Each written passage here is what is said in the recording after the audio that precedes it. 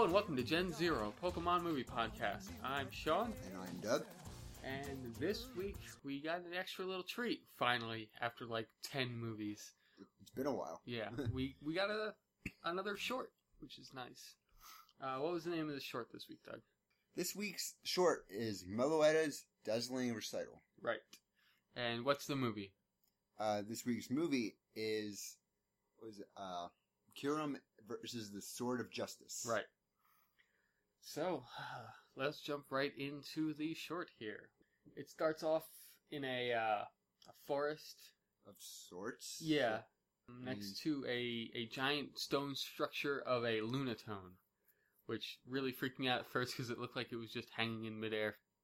We actually thought there had been two moons for the first part of the movie. Yeah, giant fucking Lunatone plus the regular looking moon. And all these Pokemon are just kind of chilling on these rocks in the middle of a lake, kind of. Little, like, plateaus kind of thing. Right. And they're all apparently waiting for Meloetta to show up. Because every full moon that happens over Lunatone Rock, which is the rock formation, Meloetta comes down and sings, like performs a little song. They don't ever say where she comes down from. Nope, the moon. She's a moon Pokemon. She's from the moon. Her and, like, Chanseys and shit. They're all from the moon. And if you don't know what Meloetta is, it's the the pop idol Pokemon. Yeah, it's a pop idol. I mean, part of her head is a headset microphone thing, which is weird. But she comes down from the moon, I guess, and starts her little recital where she grows the melody tree. And I don't understand. They don't actually ever explain it, really. No. The way the narrator talks about it, which we should note, it's a female narrator this time, which was new, which was cool.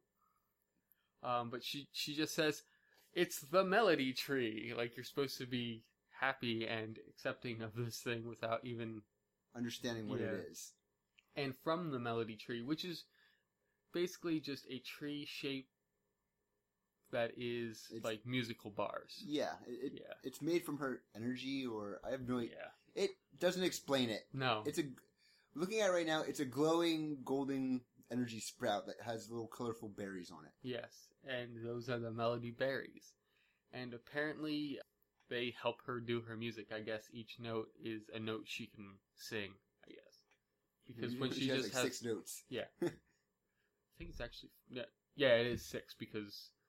In the next scene, Meowth, who is there, obviously we should mention that Ash's Pokemon are all there, Iris's Pokemon, and Silent's Pokemon are all there. And possibly everyone else's Pokemon. Right, yeah, we'll get into that in a sec. But, they're all watching. Again, we don't get Ash or his little group in this movie at all. It's been a long time since they appeared in any of the shorts. Yeah, but also Meowth and Wobbuffet are obviously there, because they have to be there.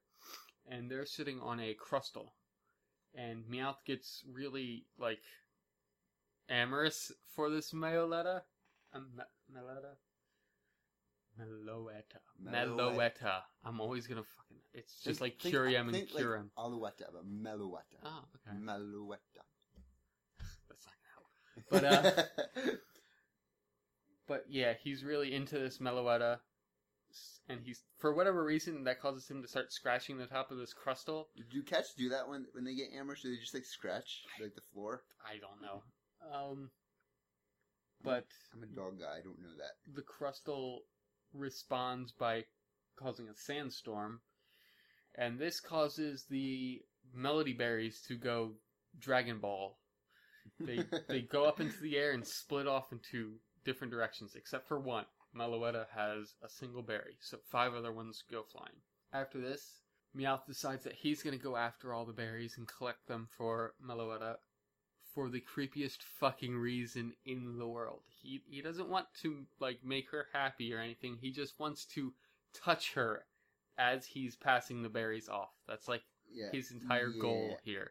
He's, like, traditional, like, stalker, pop star kind of deal going on. Super fucking creepy.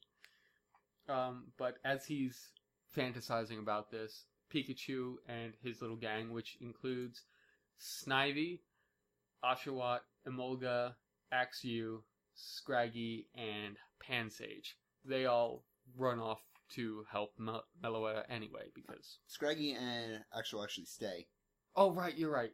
Scraggy and Axew stay to cheer up Meloetta, but we'll get into that when that happens. And after Pikachu after Pikachu and his group run off, who's the first two they run into? They run into two Pokemon for each berry, basically. They run into two old friends? Question mark? Yeah. Totodile and Bulbasaur. Right. Two grass types. And the first berry is stuck up in a tree. Totodile is a weird grass type. You said two grass types. Oh, right, yeah. I'm thinking Tortua or whatever it's called. Turtwig? Turtwig, yeah. Yeah, Totodile is... Yeah, it could be Ash's Pokemon because... It's dancing? It's jump roping technically, but it definitely looks like it's dancing. And Pikachu does this kind of contortionist act to ask where the berry is. And they say, oh, it's up in that tree over there. It's a pretty big tree, if I remember correctly. Yeah. Mind you, everything in this short isn't drawn traditional Pokemon style. Yeah, it's kind of like... Like, the backgrounds are all, like, pastel. Yeah, it kind of reminds me of that other short where everything was, like, cardboard cutout style stuff. What one was that? That was the Why Not one. Yeah, okay. Pichu Brothers, whatever, where Meowth took over the playground or whatever. Yeah, okay. Yeah. From the beach.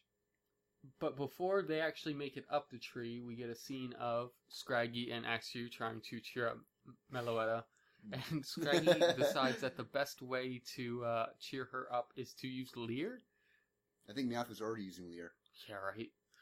But then, after a bit of arguing about that, they both realize that they're hungry, so Meloetta goes off to get them berries, which is weird. I don't exactly know their story, like...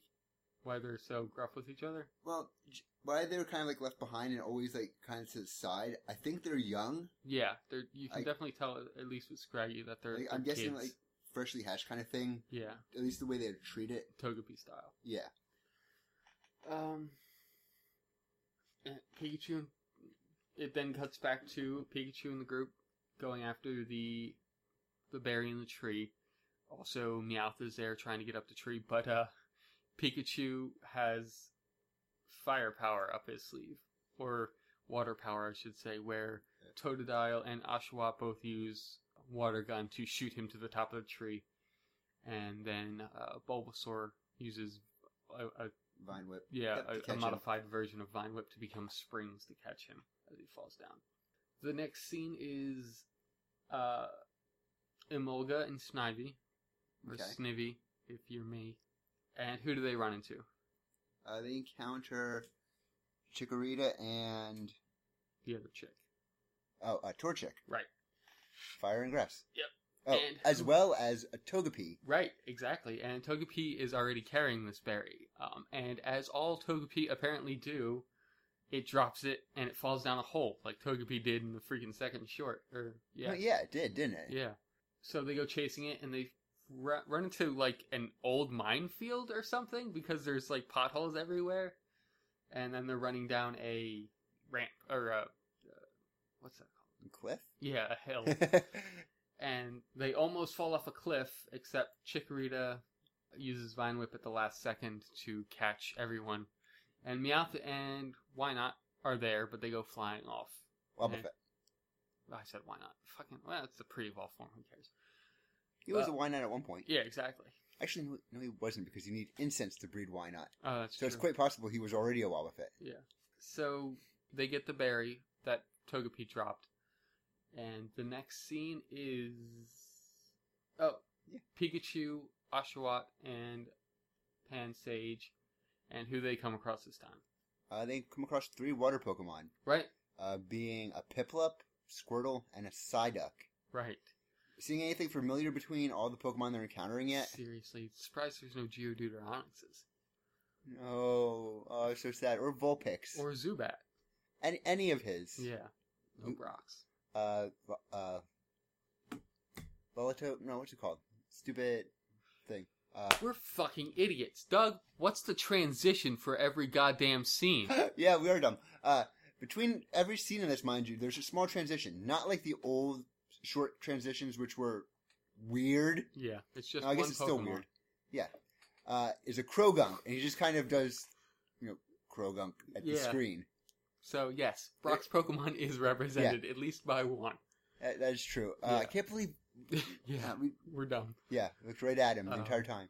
But speaking of dumb, Pikachu asks Piplup, Squirtle, and Psyduck if they had seen a berry, and Piplup says, "Yeah, I've seen one. It's right over here," and points to a Clamperl. And He's gonna try to take its head out. yeah, and gets its hand caught in the clamp. Then they see a Corphish over by a lake. Another Pokemon that Right. Ash's old Pokemon. It has a berry in its claw. So, and then it goes into the lake. It just scuttles right into the lake. It doesn't Yep. care. So, Oshawott and Squirtle and Piplup all decide to go after it. And this doesn't work very well because at least Oshawott and Piplup are ditzy-ass Pokemon. Squirtle being the only competent one of the group. Doesn't matter. Corphish crab hammers them all into the air. Yes, yeah. Corphish definitely outclasses these three together. They all try to do water attack. What do you know? What Oshawott's shell attack is? I've never actually had an Oshawott. Well, I've had one, but I never really used it. Well, what? Yeah, it's some kind of shell bait. Yeah, Oshawott rips off the shell from its front and throws it at the Corphish, which the Corphish instantly dodges and it hits Squirtle, and Squirtle's water gun hits Oshawott, and they both go flying into the air. Piplup eventually does use water gun to shoot the Corphish into the air and gets the berry out, which Meowth actually picks up. Unfortunately for Meowth, it runs directly into a Psyduck, which then uses water gun on the Meowth, and the berry falls right into Pikachu's hands. Of course, because Look at how happy. Meowth can't have a good win. No, clearly. Well, this time I kind of don't blame him because he's kind of creeper stalker. Yeah, and the water gun shoots Meowth directly into a Drifblim, which has a berry stuck on its head. I don't know how you don't notice that. Yeah.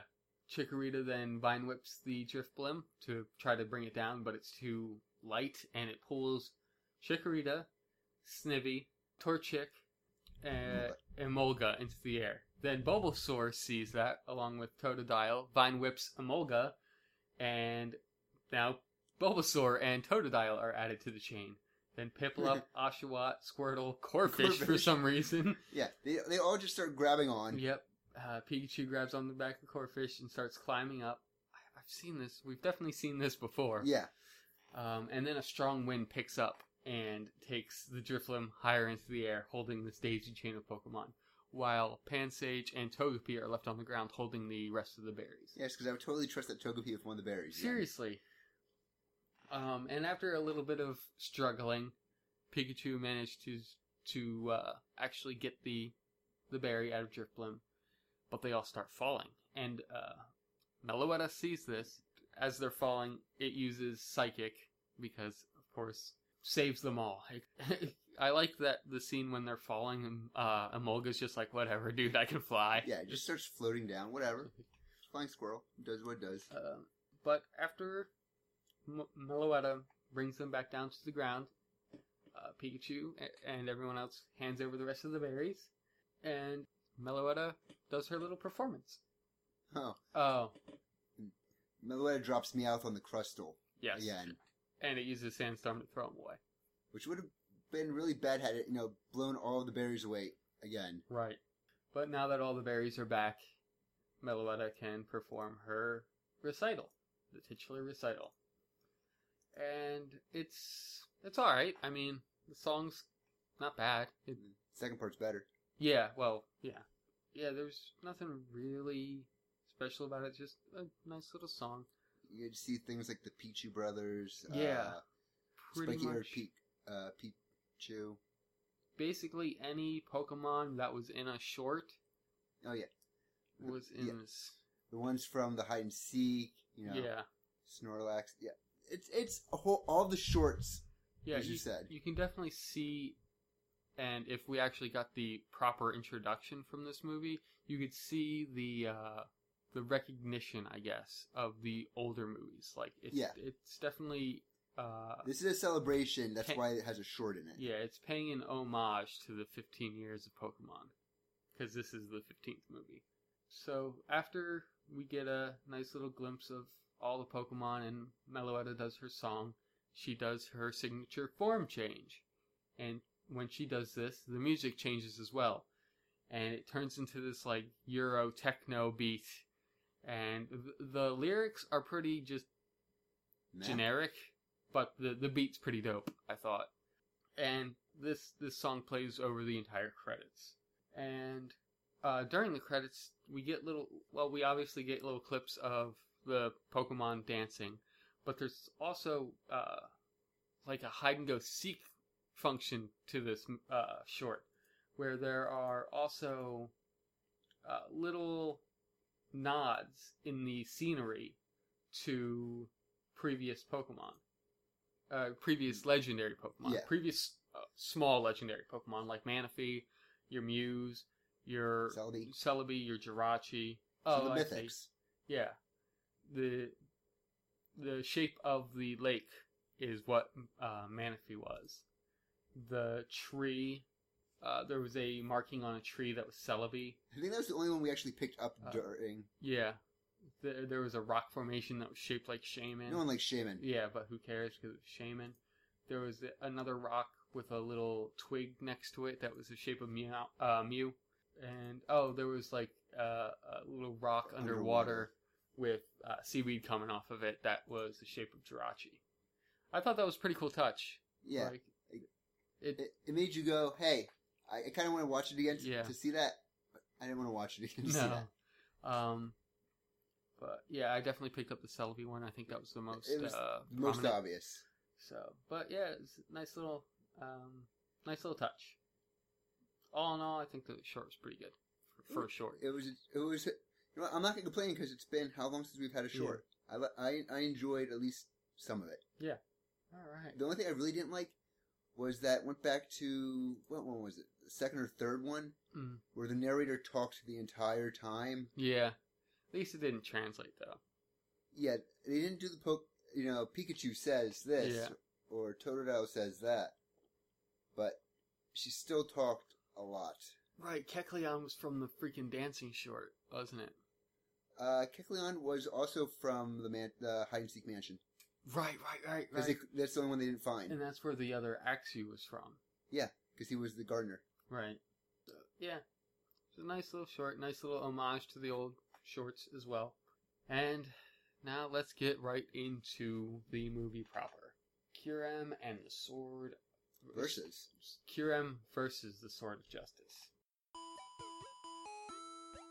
The intro starts out with a Flying Toasters-esque screensaver style scene of every single Pokemon in existence up to this point except for Genesect. Correct. Which makes sense because it's the next movie. Yeah. And, you get your typical, the world of Pokemon. Wouldn't be the world of Pokemon without Pokemon and how they're great.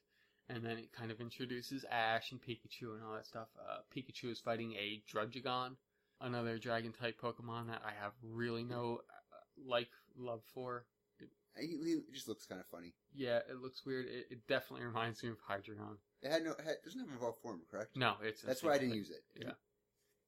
There's no point in trying to use it because it didn't evolve. Right. But his partners this time are still Iris and... Silent. Correct. Because I keep saying Simon in my head, but I know it's not Simon anymore. The dead-eyed monster Silent. With his giant bow tie and his love of terrible things. Yes. But after the little introduction with Ash and them, of course we got to set up the actual legendaries for the movie. So we get to see Keldeo running through grass and just kind of looking around weird. Just horsing around. Oh, God damn it. There's going to be a lot of those, aren't there? I couldn't help it. But, yeah, it's just looking around, and then we see, that's Virizion, yeah. Virizion hiding in the grass. Kind of leaps out, about to attack Keldeo. But Keldeo does a donkey kick, and shoots water out of the back of its legs. I know it's a water type, so it has to have water-based moves. But why is it shooting water guns out of its hooves? You know what? This I'll accept. Later on in the movie is a little worse. Like doing a little worse? A lot worse. Okay. Doing a donkey kick and shooting water out, that's kind of alright, but...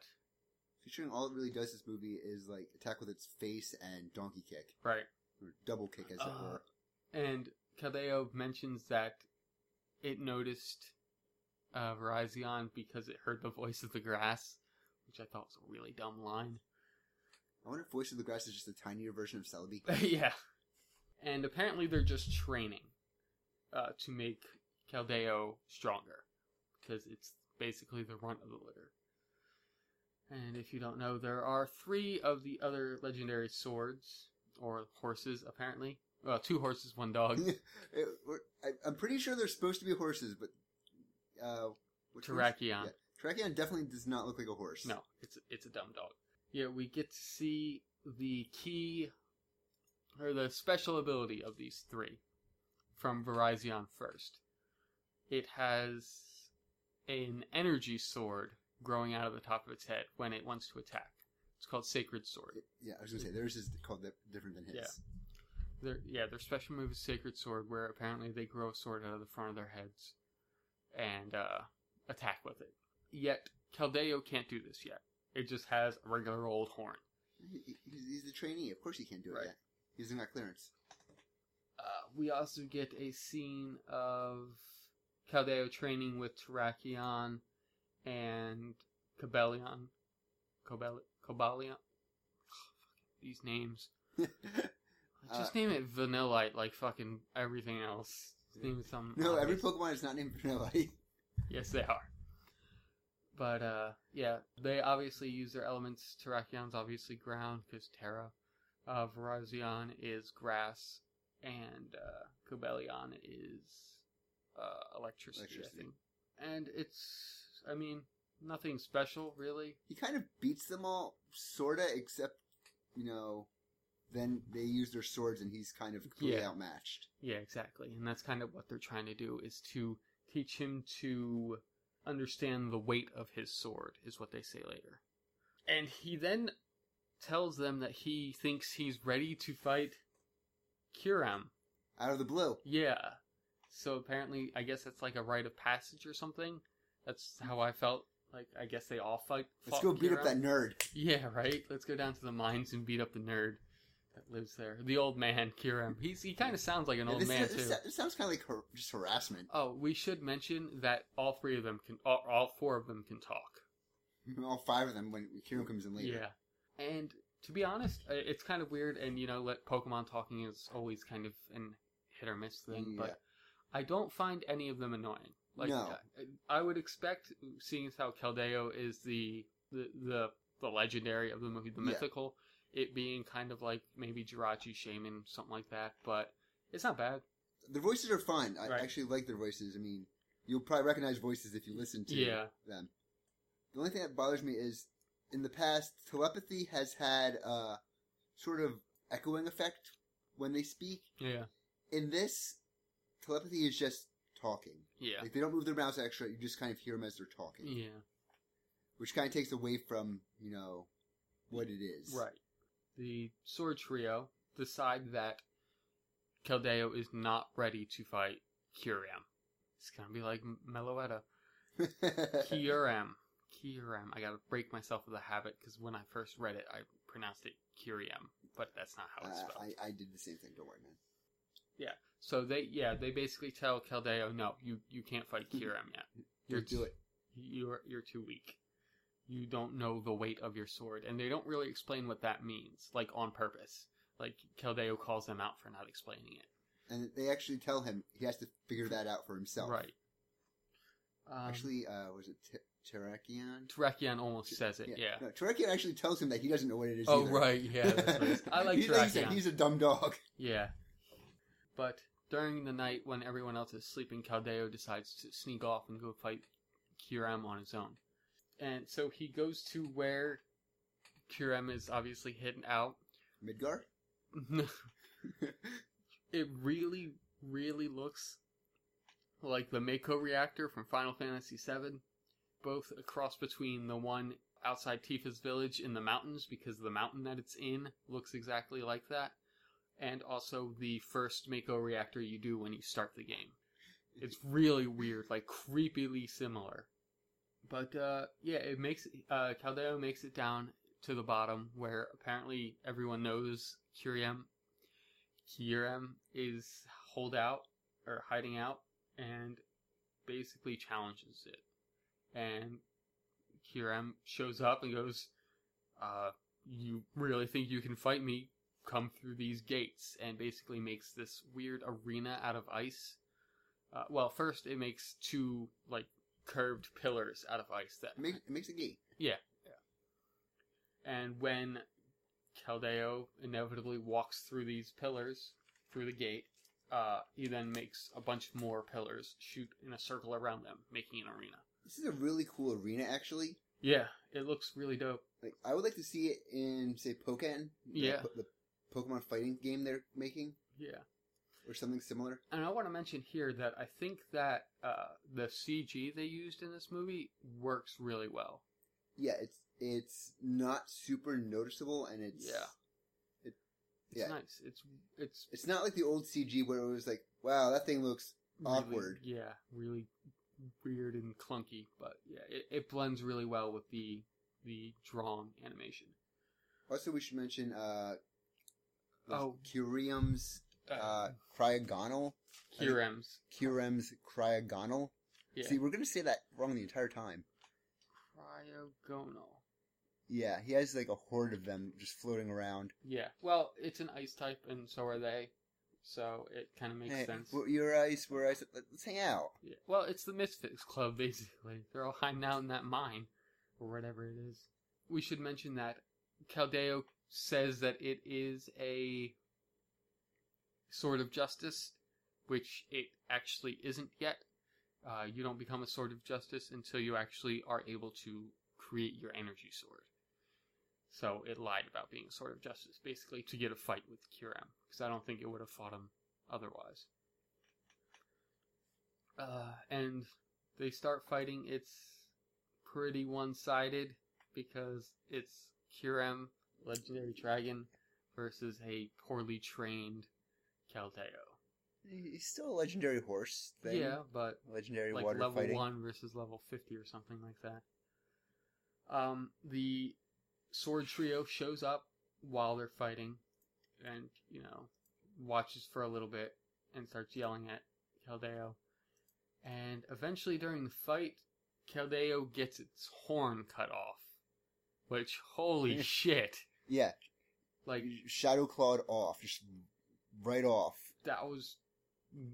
It smacks of the manga where that Arbok gets cut in half. Oh, man, yeah, I remember that. It reminds me a lot of that. Like, it's pretty... Can you imagine if the base series was as brutal as that manga? God, it would have been awesome.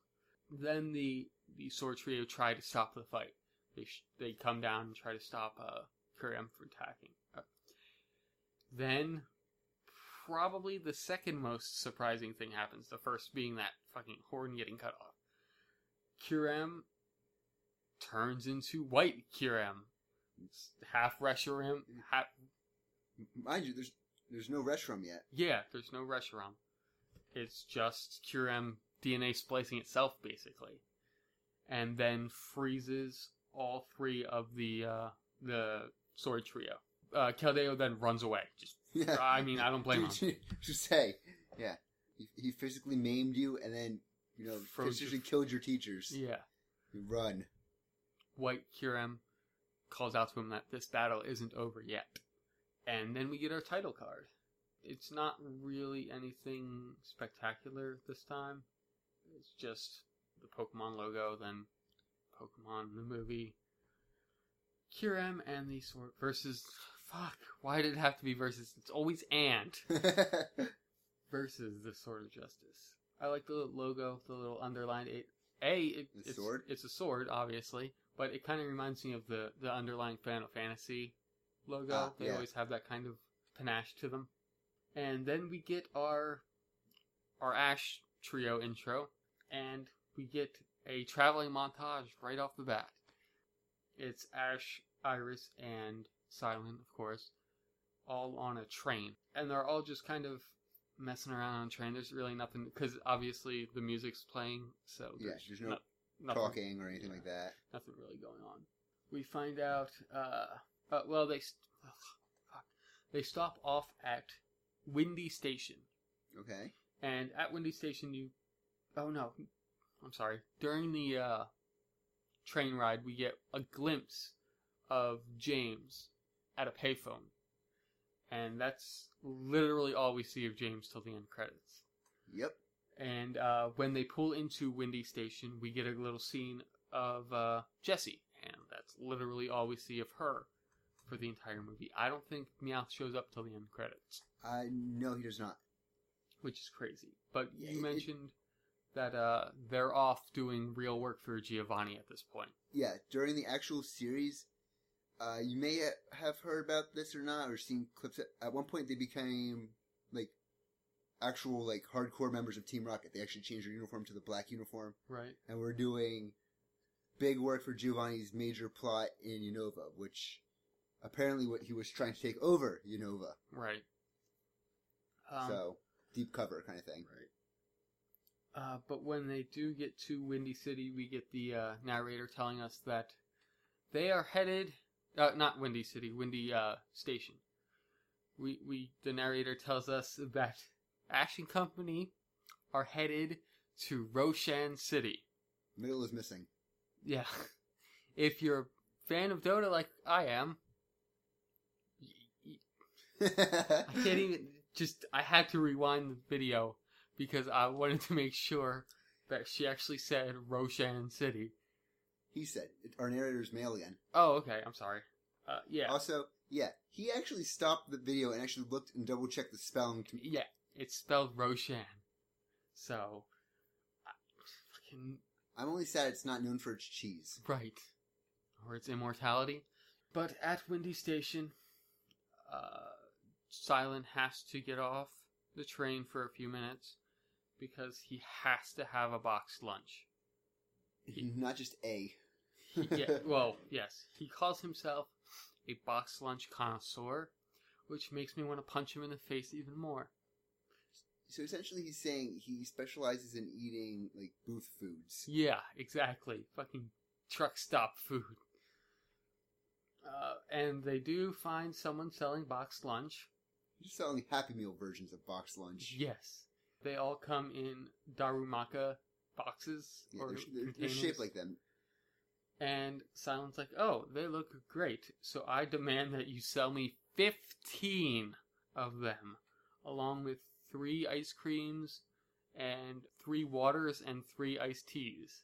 Because apparently fucking 5 each for them. I'm wondering if they were also for the Pokemon. I can only assume. Because, I mean, later on they do share them. They do share them. I want to point out something, though, how fucked it up it is that the lady who's selling the box lunches has a Vanillite, and the children next to the Vanillite are eating ice cream that have eyes on them. Well, they're just like... the Teenage Mutant Ninja Turtle Ice Pops. With the googly gumball eyes that never match up right. Except for the fact that it's like a real living thing that they're eating, basically. No, eating something that looks like things. Like, are you mad at people that eat gingerbread men? I don't know. It's just... well, they are actually ice cream, though. If someone was eating, like... what if I made a meatloaf shaped like a little man and I ate that? Would you be upset? If it was made out of people meat. Or if I didn't tell you what kind of meat it was made out of? Maybe. Anyway, that's a tangent. After they get all their food, they get back on the train, and Keldeo, who is still running from Kuram at this time... and very injured. Very. Falls on top of the train, basically. How do you fall on top of a train? Seriously. Well, they're right next to a mountain. I know, but still, it's like... but that's fine, because they have also, forgotten something at the train stop. Kind of important if you like Pokemon. Scraggy didn't make it on the train. How do you not notice your Pokemon didn't get on the train? It's Scraggy. I like Scraggies. I don't like Scraggies. I don't like that fashion style of, baggy pants, but I like Scraggies. If it fucking picked up its pants, it wouldn't have gotten off the train, or it wouldn't have missed the train. Scraggy does manage to get back on board thanks to Snivvy's Vine Whip. Why didn't Ash just Pokeball him back? Because Ash is dumb. He would have tried to headbutt the Scraggy back on first. Also, I think Pikachu kind of screwed him up about putting Pokemon in Pokeballs. I don't think he thinks about it that much. I don't think he thinks that much, generally. True. But speaking of Pikachu, Pikachu hears Keldeo on top of the roof of the train, and goes up to look, and that's when Ash follows, and everyone kind of just goes on top of the train, and, like, that's okay to do. Where's, like, the conductor or anyone that's in charge of this train? Yeah. Also, Ash tries to help Keldeo out and gets donkey kicked in the freaking neck, which almost knocks Iris off the train, which would have been terrible. Would it have been? We're very biased towards his old companions, by the way, if you haven't noticed. Brock except for Tracy. Well, yeah, it's Brock and Misty or nothing. I mean, May was alright, and Dawn wasn't too bad, but Max was, and Tracy. And then Keldeo tries to run again, and it says Kyurem is coming. And then he ain't wrong, because Kyurem shows up.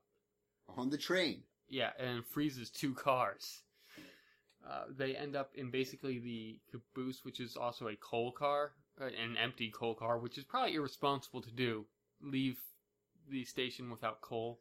That's what they were just using it to, like, extra storage for things. Maybe, yeah. Even though it's still empty. Right. And, yeah, Kyurem is about to attack, like, because they're stuck in this car, basically. And then the train luckily goes into a tunnel. So Kyurem can't attack. Mind you, Kyurem doesn't get hit by, like, the tunnel or anything like that. Like, it senses it coming and jumps off.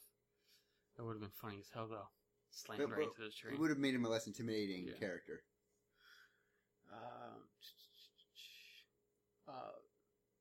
Then Iris hears the name Kyurem for the first time. Apparently, she didn't hear it when Keldeo was saying it the first time. And she remembers that Kyurem is the world's strongest dragon-type Pokemon because she wants to be the world's best dragon trainer because she comes from a long line of dragon trainers. And she has a flashback of her grandmother telling her about Kyurem. You know what I'd like to see? I'd like to see a correlation, like a rivalry between her clan there, like her entire village of dragon trainers, and Lance's back in Kanto and Johto. And I think it was Samantha in another region. Was she also a dragon specialist? I think so, or she wanted to be the best. I don't know. She was really close to Lance. I know that. Yeah, she basically explains that Kyurem's the strongest dragon type and that it can combine with Reshiram and Zekrom to become White Kyurem and Black Kyurem. Which is why he's the strongest. Right, exactly. Which, I'm not sure, did Iris recognize Reshiram and Zekrom from the last movie? I don't believe she made mention of it. Yeah, you'd think she would remember that. Oh, wait, those two are dragons. Wait, I know these dragons. Yeah, exactly. The next scene is them pulling into town, and the first thing they do is they go to a Pokemon Center, obviously, because you have an injured Pokemon. And instead of, since it doesn't have a Pokeball to be put into to be healed, they lay it on some kind of examination bed where they basically do a CAT scan of it. And obviously they see that its horn's broken, like you needed any kind of extra medical devices to see it. To be fair, any one of Ash's basic group, they didn't know what a Keldeo was, so that could have been a bit just how he was, for all they knew. And then Joy explains that the Swords of Justice are kind of, not the mascots for this town, but well known in this city.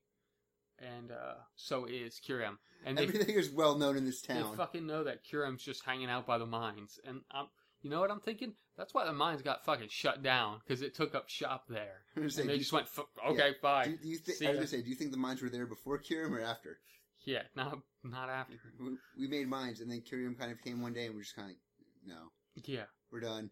But after that little explanation, we cut to Keldeo just feeling better. Like, I guess they healed it up. I also want to mention that Unova has different models now also for the Nurse Joys. Yeah, she definitely looks different. And different partner Pokemons. Right. It's the Audino instead of Chansey's. And after Keldeo is feeling a bit better, Ash, Iris, and Sylens finally introduce themselves. And then Keldeo explains what happened to him. Then they all decide to eat because Sylens wants to beat Brock so bad it hurts. Oh, right. But before that, Keldeo is kind of determined to beat Kyurem and save his friends, the legendary trio. Of course he is. And, of course, seeing the determination from Keldeo, Ash has to be determined as well and help out. This entire scene felt very forced to me. Like, I know it's what Ash normally would have done anyway, but it just kind of like... We need to get Ash involved in this somehow. Yeah. So, we gotta do it like that. Then we have a little eating scene where everyone eats those. You want to see a horse eat a taco? Yeah. Watch this movie. Yeah, it's true. You can watch a horse eat a taco. Okay. I don't know why. I really like that animation of him eating the taco. Or whatever it's supposed to be. And then Ash and Keldeo both almost choke on a taco.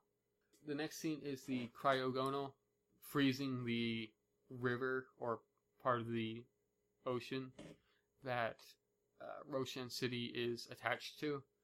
And then Kyurem busts out of it. You'd think Kyurem would come up before it freezes over. Probably be a better way to do that. But then it turns into white Kyurem and heads into the city looking for Keldeo.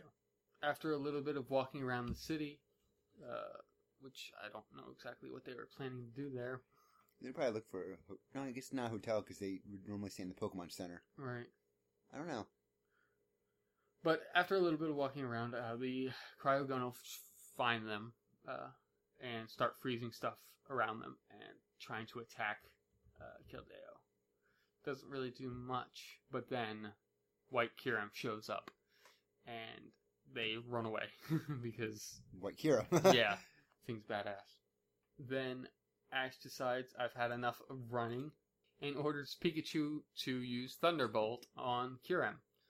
And after the Thunderbolt hits Kyurem, goes, "Oh, electricity, huh? I can do that too," and transforms into Black Kyurem and continues to attack. Then they get split up. Ash, Keldeo, and Pikachu go one direction, and Iris and Sylens go another way. And we all breathe a sigh of relief when those two are gone. I can imagine that there was actually a sign on the wall there that says, "Plot this way." Yeah. I hate how he runs. Oh, Sylens, yeah. He runs like he's top heavy. And the top of him can't catch up with his legs. So after a bit of fighting with the Cryogonal, they have to get away. And fast. Ash and Keldeo, that is. So, and they stop at a dead end. And this is where probably the dumbest thing in the movie shows up. There's no Pokemon tech that's really bad in this movie. There's no Pokemon magic that's really bad in this movie. There's just a dumb Pokemon move. There's this. Yeah. This scene in particular. So, remember when we talked about the Donkey Kick Hydro Pump? Apparently, not only the back legs of Keldeo can shoot water out, all four legs can do Hydro Pump at the same time, and Keldeo turns into a really shitty horse version of Iron Man. Yeah. Yeah, it's kind of like those... It kind of looks like he's a horse walking on water stilts. Yeah, a little bit. It's not very graceful, we'll put it that way. No, not at all. Like, it reminds me of the jetpack, those water jetpacks that they have out now. Yeah. Combined with when Tony Stark first tries to stabilize all of his cars. Yeah, exactly, in the Iron Man movies. Except, he didn't have a passenger riding on his back. Yes, and he wasn't a horse. That'd be a much different movie. I am Iron Horse. But this doesn't stop the Cryogonal from chasing them. Eventually, they get to a bridge, and the Cryogonal frees the river under it. For whatever reason? Yeah, this is a weird fight scene. The Cryogonal, or the Keldeo ends up on the ice, so Ash sends out his Boldore onto the ice, and apparently the Boldore knows how to ice skate, and just kind of, or maybe he pushed it and it just slides down. Yeah, because it's so heavy. Yeah. It's kind of like a giant puck. Yeah, it just slides down the ice frozen river. and grabs Keldeo, and they jump to the other side of the river. And this is where they meet up with Iris and Silent again. All the while, Black Kyurem is just chilling on the tower, like the biggest tower in the city. I don't know. He's being badass. Yeah, I guess. But Silent has the idea to go underground using the subways. And the way he talks about the subway, it kind of feels like an advertisement for the subways in the games. Like, just the way he's... For the battle subways and that? I guess. Because just the way he talks about it, it feels like an ad.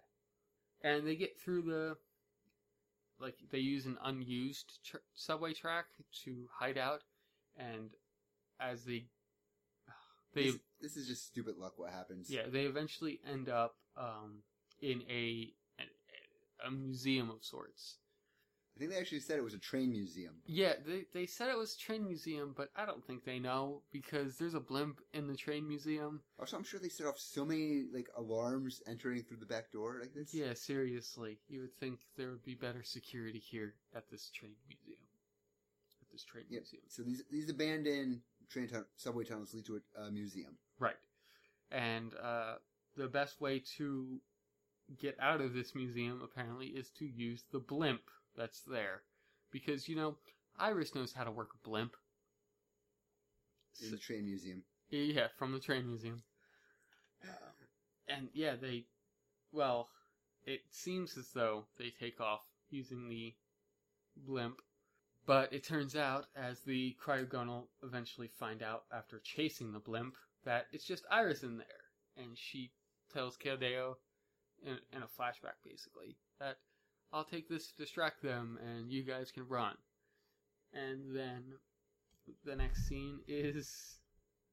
Kyurem shows up. Yeah, Iris basically taunts the Cryogonal for being dumb, and so does Axew. But then Kyurem shows up and goes, so what? I'm still going to freeze the stupid blimp, and does so, causing the engines to cut out. And Iris starts to fall, but... Apparently fixes it. Yeah, eventually. The next scene is what seems to be all of them on the train. It's like a little small train, though. Yeah, that they also had stolen from the museum. Yeah, I would assume so. But... Security guard's getting so fired. Yeah.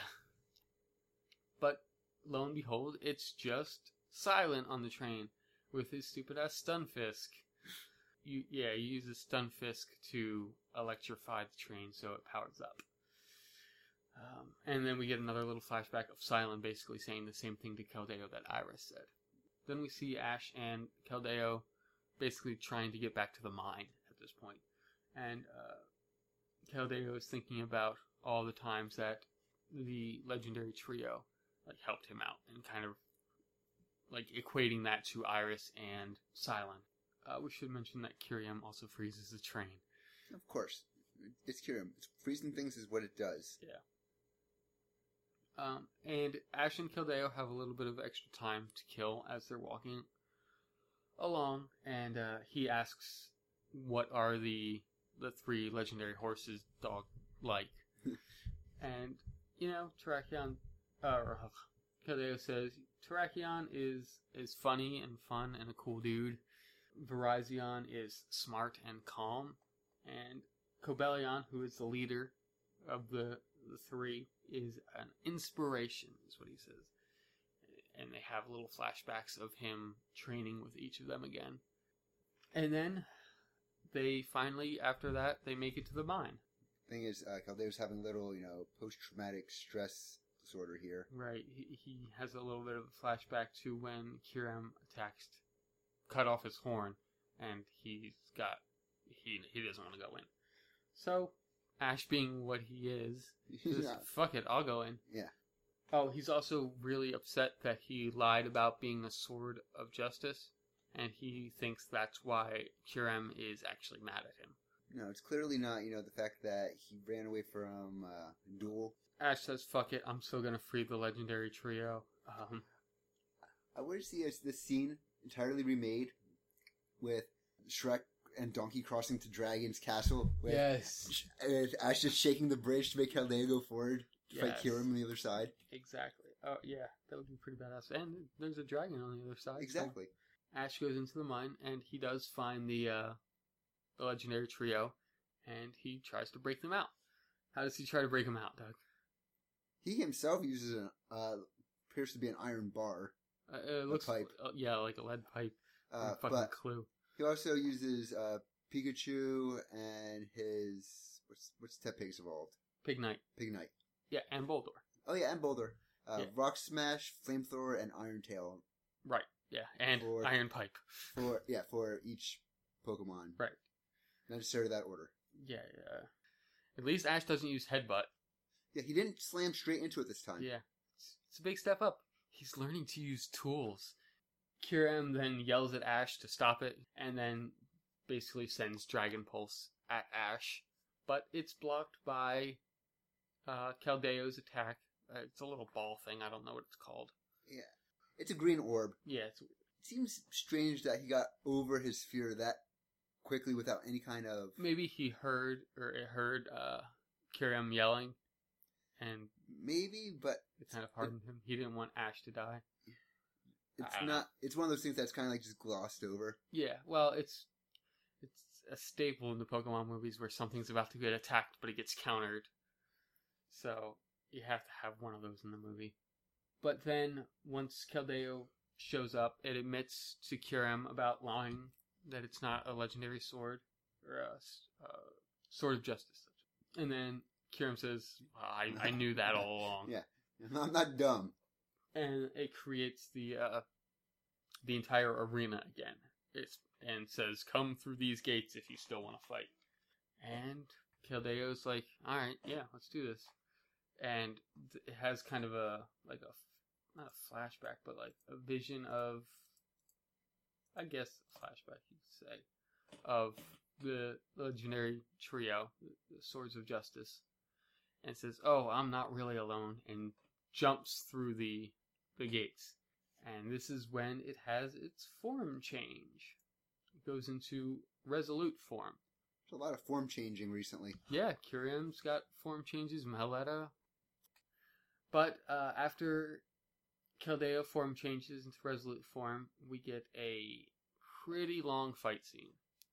Where not only does the trio finally manage to break out, Keldeo is pretty much holding his own for the first part of this fight until Kyurem basically goes Super Saiyan and turns into Black Kyurem. Ash is about to jump down to help, but Keldeo stops him. It's like, no, this is a one-on-one. This is me versus him. I gotta prove myself, basically. The fight, it looks nice, but it's really hard to describe. If there's a lot of dodging. Yeah, it's a back and forth. Yes. It's cool looking. It looks alright, but... Kyurem does a lot of big area attacks. There's just a lot of dodging those, and then counter-attacking with his new pointy horn in Resolute form. Right. Its leg eventually gets frozen in ice, and Kyurem's about to go in for the kill using black form. Because, electric versus water. Right. And looks at first like Keldeo's going to make it out, but Keldeo then gets frozen in a big old block of ice. At this point, I think Ash wanted to help again, but the three swords were kind of like... Yeah, they stopped him. Just chill, just wait. And once Keldeo gets frozen, Terrakion's about to jump down and help, but Cobalion stops him. And after a while, clearly, Keldeo can't be frozen in ice forever, but Keldeo finally understands the weight of its sword, I guess, and its real sword, its energy-based horn, shows up, and he decides to fight. Well, he continues to fight Kyurem with that. One thing I could say about this fight, it's very standard anime-ish. Right. It's not your standard Pokemon fight. It's more like a Dragon Ball Z or similar fight. Yeah. Big explosions, big attacks. And then eventually it comes down to, I think, Terravolt versus, an upgraded version of Terravolt versus the Secret Sword attack. Which is Kildeo's version of Sacred Sword. Right? That's the name of the... Yeah. And he does manage to cut the... Oh, right. The Terravolt's not actually aimed at Kildeo. It's aimed at Ash and everyone.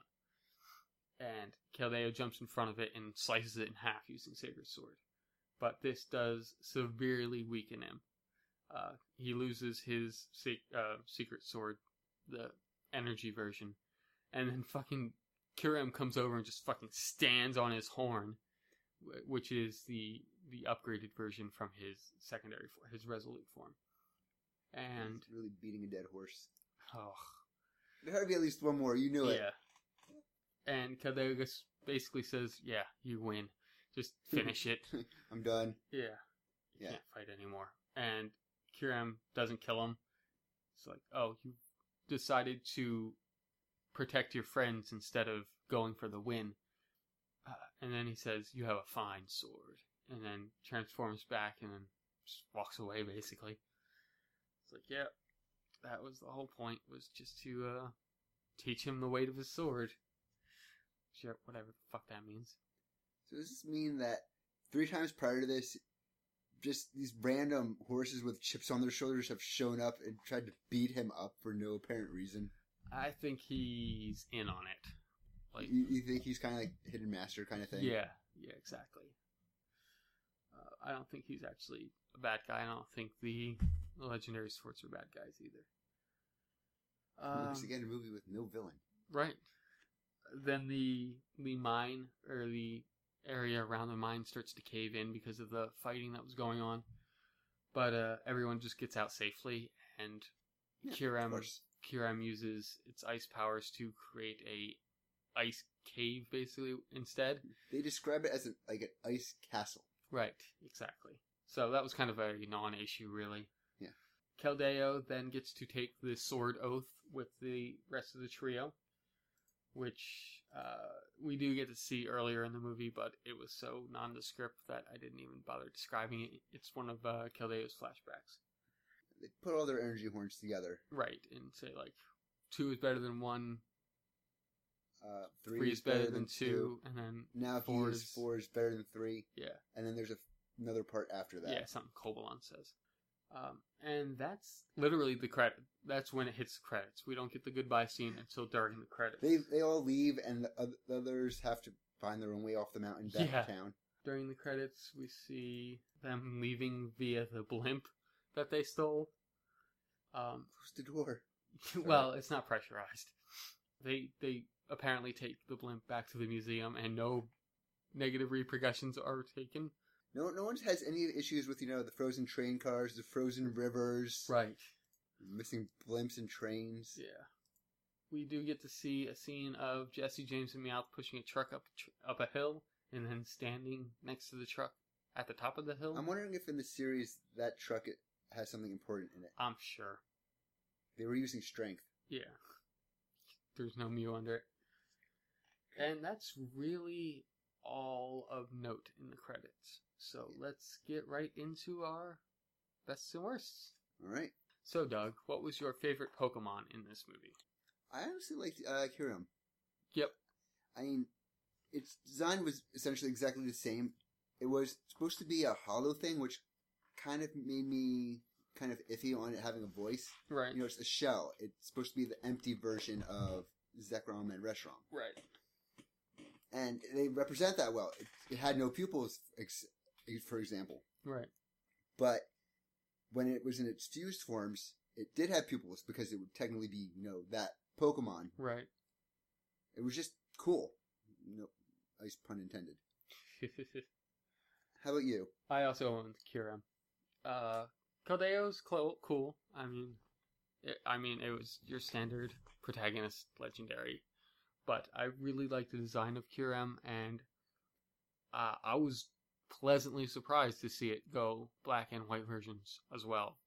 Like, I wasn't sure it was going to do that. And I think they played it really well. They didn't do the whole DNA splicing route, which could have just added so much bullshit to this movie. With the extra legendaries being there and such? Yeah, and fusing them and all that crap. I'm glad he just had the ability to change form at will, basically. And I like the design of both versions, so I think it was pretty cool. Yeah, Kieran was really. They lost points for me because of Hover Horse. Oh yeah, the Hydro Jetpack thing.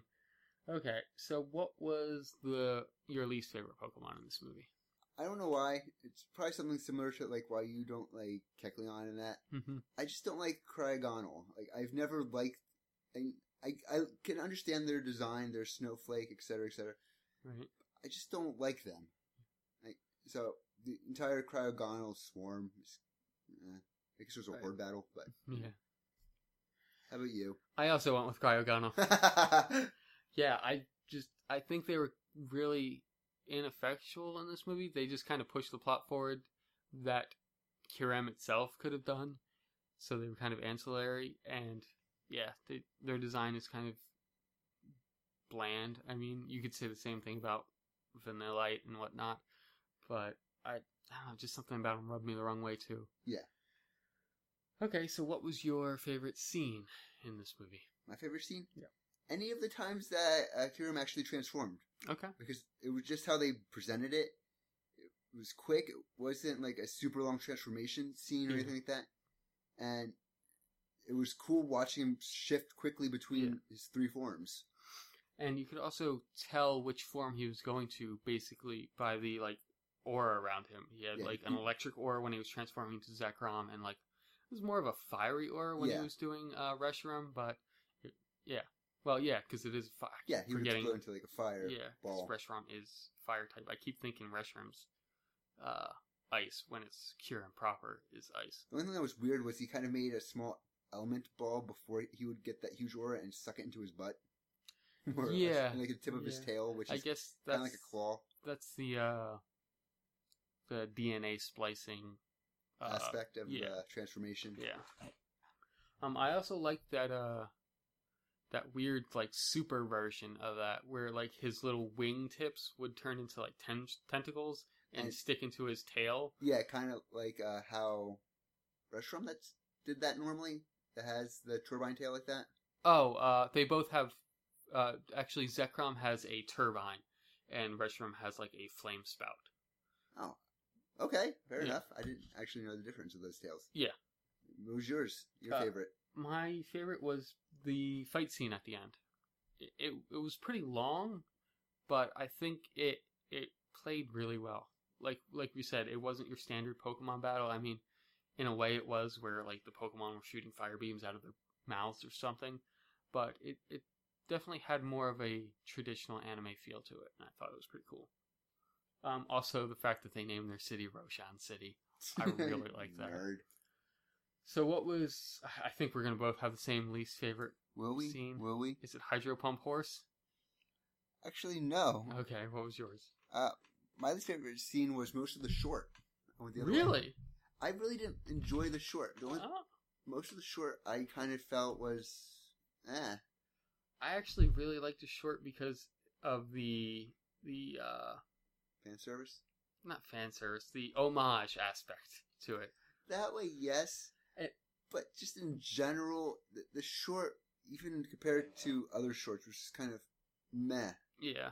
I didn't really like the crayon style the last time they used it for the beach, the playground rescue, whatever it was. Right.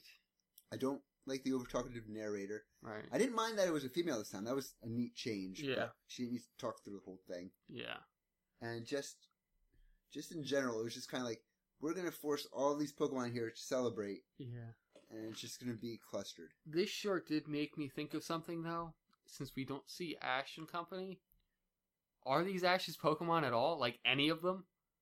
Like, that could just be a Pikachu.